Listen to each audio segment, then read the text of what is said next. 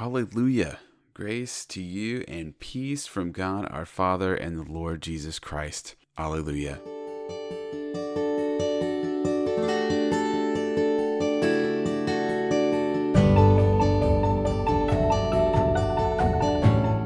Hello, beloveds, my friends.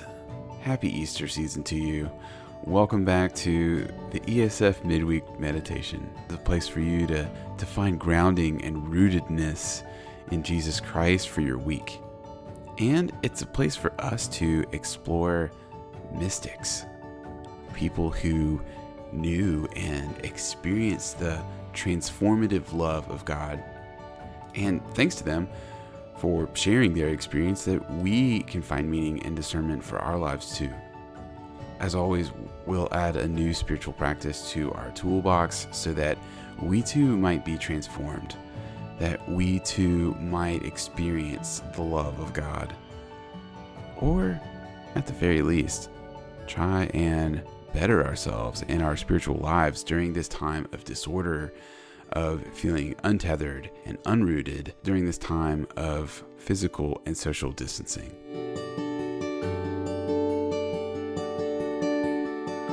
I'm really excited to introduce our mystic for the next couple of weeks, Íñigo López de Oñaz y Loyola, but you might know him as Ignatius of Loyola.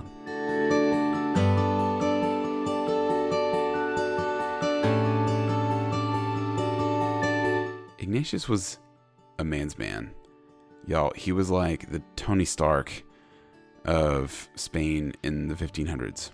He grew up brawling. He was the youngest of 13 kids in his family, and he was a ladies' man. He hooked up a lot, and he dueled and exercised his machismo. There are stories of him killing people and fighting folks and not feeling any of the repercussions for it because he was born into a wealthy family and he was shielded from any kind of repercussions because of his privilege.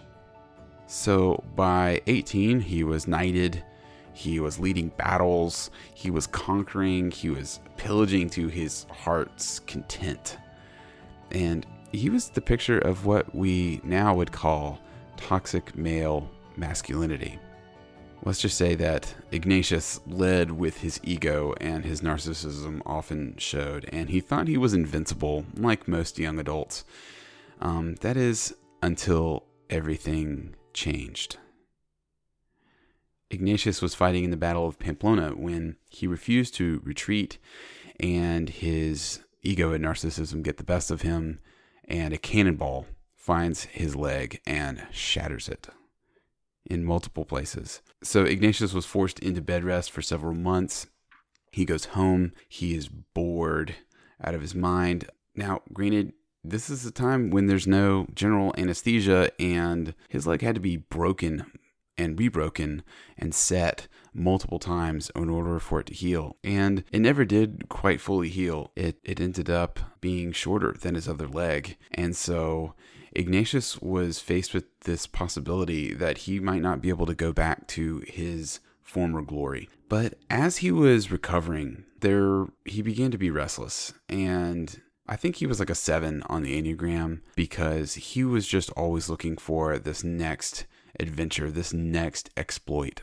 What is the next thing that he has to conquer and do, and do it well, and do it fully with lots of passion. So there was nothing to do while he was on bed rest except for read. And he asked for books about knights and their conquests so that he could continue to daydream about the next damsel in distress that he could rescue, the next battle he could fight, the next person he could kill. And apparently the only thing to read was a book about the life of Jesus and about the life of saints, of the heroes of the church. So instead of knights, he gets saints. And instead of conquests, he gets the stories of Jesus and Jesus's ministry. And as he read those, he slowly began to notice that even though those conquests that he formerly knew brought momentary joy and fulfillment, they didn't last.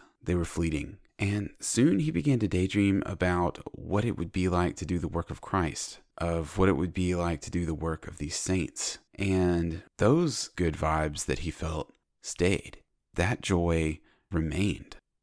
So enter awoke Ignatius. His awakening from this experience of bed rest and isolation and having nothing else to do but read about Jesus and imagine himself in that place of being with Jesus, that he experienced a real transformation. He underwent this mystical experience, and he realized that this power that spiritual influences had on his moods, on his desires, on his emotions. And so Ignatius was changed.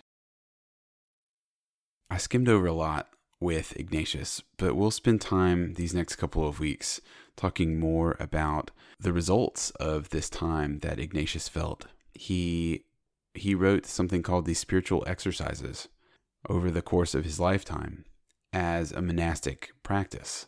But the cool thing about these exercises are we can do them. And one of them that Ignatius did naturally while he was recovering on his bed rest, while he was daydreaming, was called imaginative contemplation. And so that's going to be our spiritual practice for this week. We are going to take a look at a story from the Gospel of Luke, and we're going to read it 3 times. I'm going to read it once for us, and just listen to the words. Just let the words begin to sink in, get a lay of the land. And then at the second reading, we are going to be invited to kind of float down into that scene. Imagine we're a leaf that falls from a tree and we land in this landscape. Notice what are the noises that are happening. What is Jesus wearing? What does it smell like in this scene? As my dog barks in the background, what emotions are the characters wearing on their faces? What's in their body language? And then for a third reading, you're going to imagine that you are standing right there. Imagine you're standing right there in that scene. Imagine now that it's just you and Jesus in this scene. That Jesus has locked eyes with you and you with him. What is it that you want to tell Jesus? What is it that you want to hear Jesus say back to you? What is the thing that you need most from Jesus right now? Okay, so here we go. I'm going to read it once. We're just going to listen. We'll pause. And then I'll read it again and I'll give us a prompt. And then we'll pause. And then I'll give us another prompt before the third reading just to remind us. I would invite you to find a comfortable spot. Maybe you're already sitting down. Maybe you're on your couch. Maybe you're in your bed. Maybe you are out walking or running. Whatever you're doing, find a place that you can enter into this story fully. This is Luke 5:17 through 26.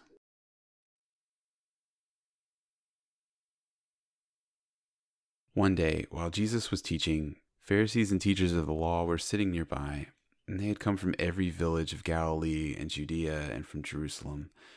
And the power of the Lord was with Jesus to heal. Just then, some men came, carrying a paralyzed man on a bed. And they were trying to bring him and lay him before Jesus' feet.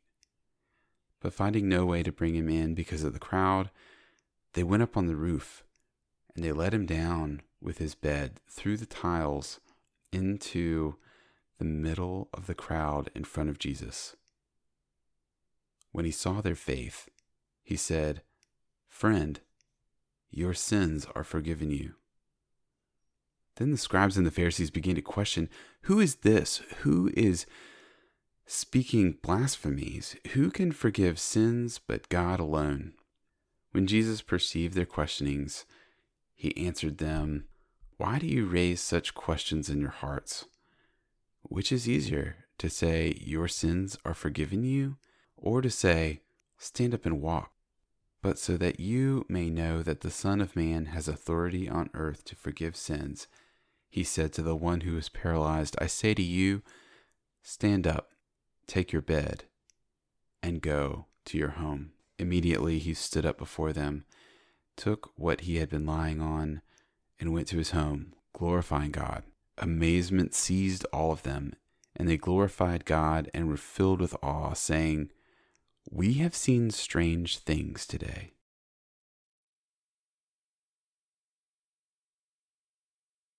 And now for a second reading, you're invited to float down into this scene. Perhaps you're inside the house amidst the crowd. What does the person's clothing feel like that is rubbing up against your shoulders because it's standing room only in there? What does it smell like in this crowded house, everyone listening for Jesus?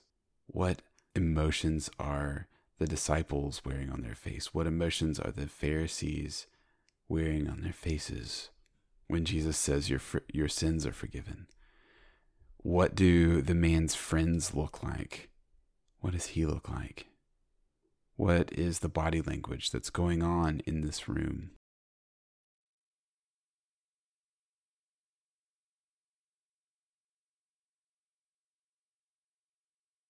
While he was teaching, Pharisees and teachers of the law were sitting nearby, for they had come from every village of Galilee and Judea and from Jerusalem. And the power of the Lord was with Jesus to heal. And just then some men came, carrying a paralyzed man on a bed. And they were trying to bring him in and lay him before Jesus' feet. But finding no way to bring him in because of the crowd, they went up on the roof and let him down with his bed through the tiles into the middle of the crowd in front of Jesus. When he saw their faith, he said, "Friend, your sins are forgiven you." Then the scribes and the Pharisees began to question, "Who is this? Who is speaking blasphemies? Who can forgive sins but God alone?" When Jesus perceived their questionings, he answered them, "Why do you raise such questions in your hearts? Which is easier to say, 'Your sins are forgiven you,' or to say, 'Stand up and walk'? But so that you may know that the Son of Man has authority on earth to forgive sins," he says to the one who was paralyzed, "I say to you, stand up and take your bed and go to your home." Immediately he stood up before them, took what he had been lying on, and went to his home, glorifying God. Amazement seized all of them, and they glorified God and were filled with awe, saying, "We have seen strange things today."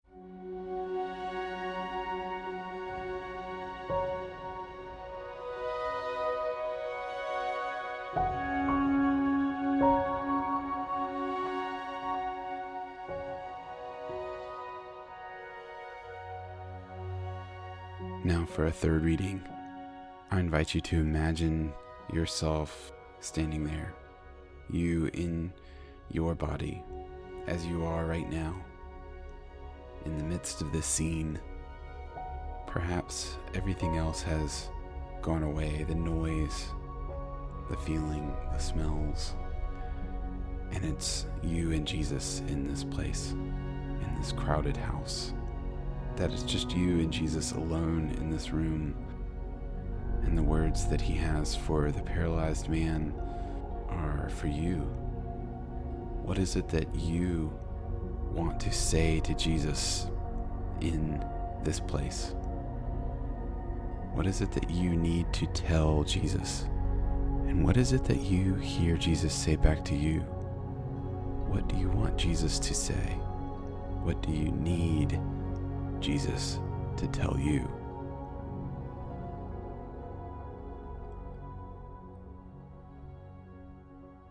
While Jesus was teaching, Pharisees and teachers of the law were sitting nearby, for they had come from every village of Galilee and Judea and from Jerusalem.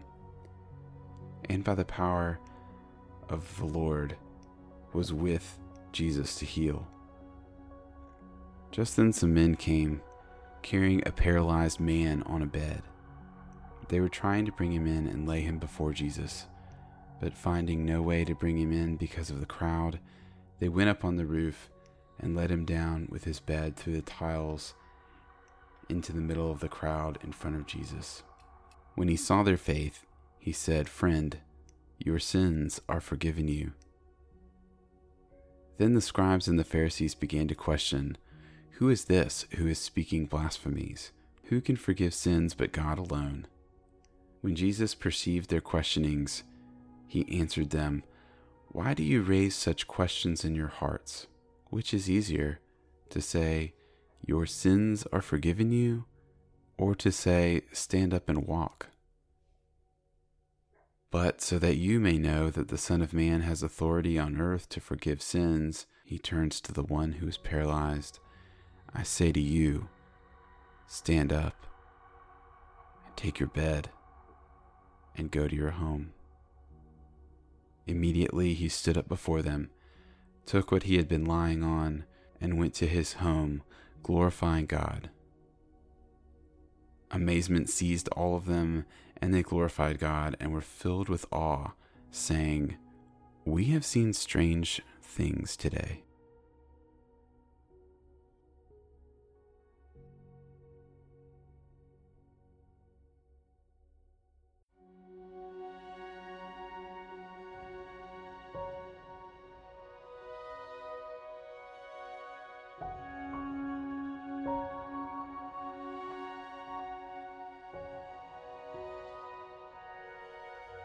This week, as we are all on a metaphorical bed rest, our lives being somewhat shattered by the cannonball of COVID-19 in our lives, and out of boredom, what if we imagined that Jesus is saying something to us?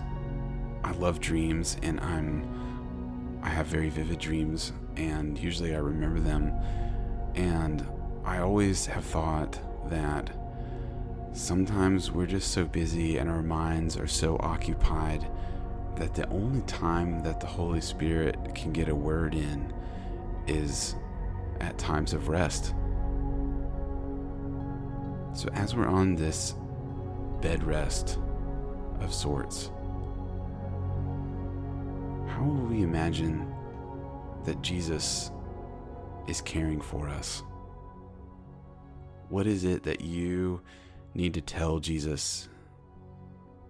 I would invite you right now to take that time and tell Jesus the thing that you need Jesus to hear.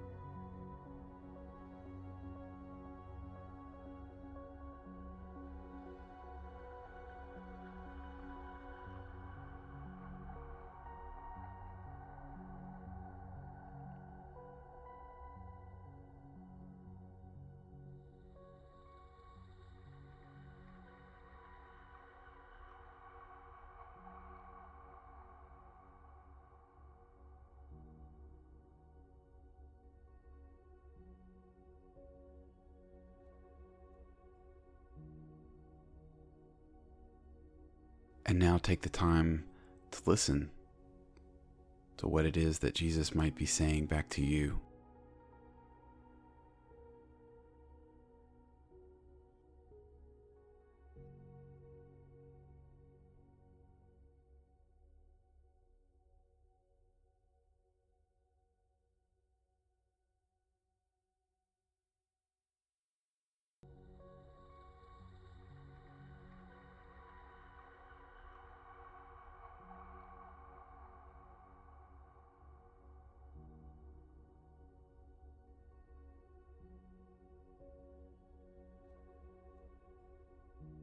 And now I would invite you, because this has been a prayer, even though you may not know it, talking to God is prayer. I would invite you to say, Amen, Amen.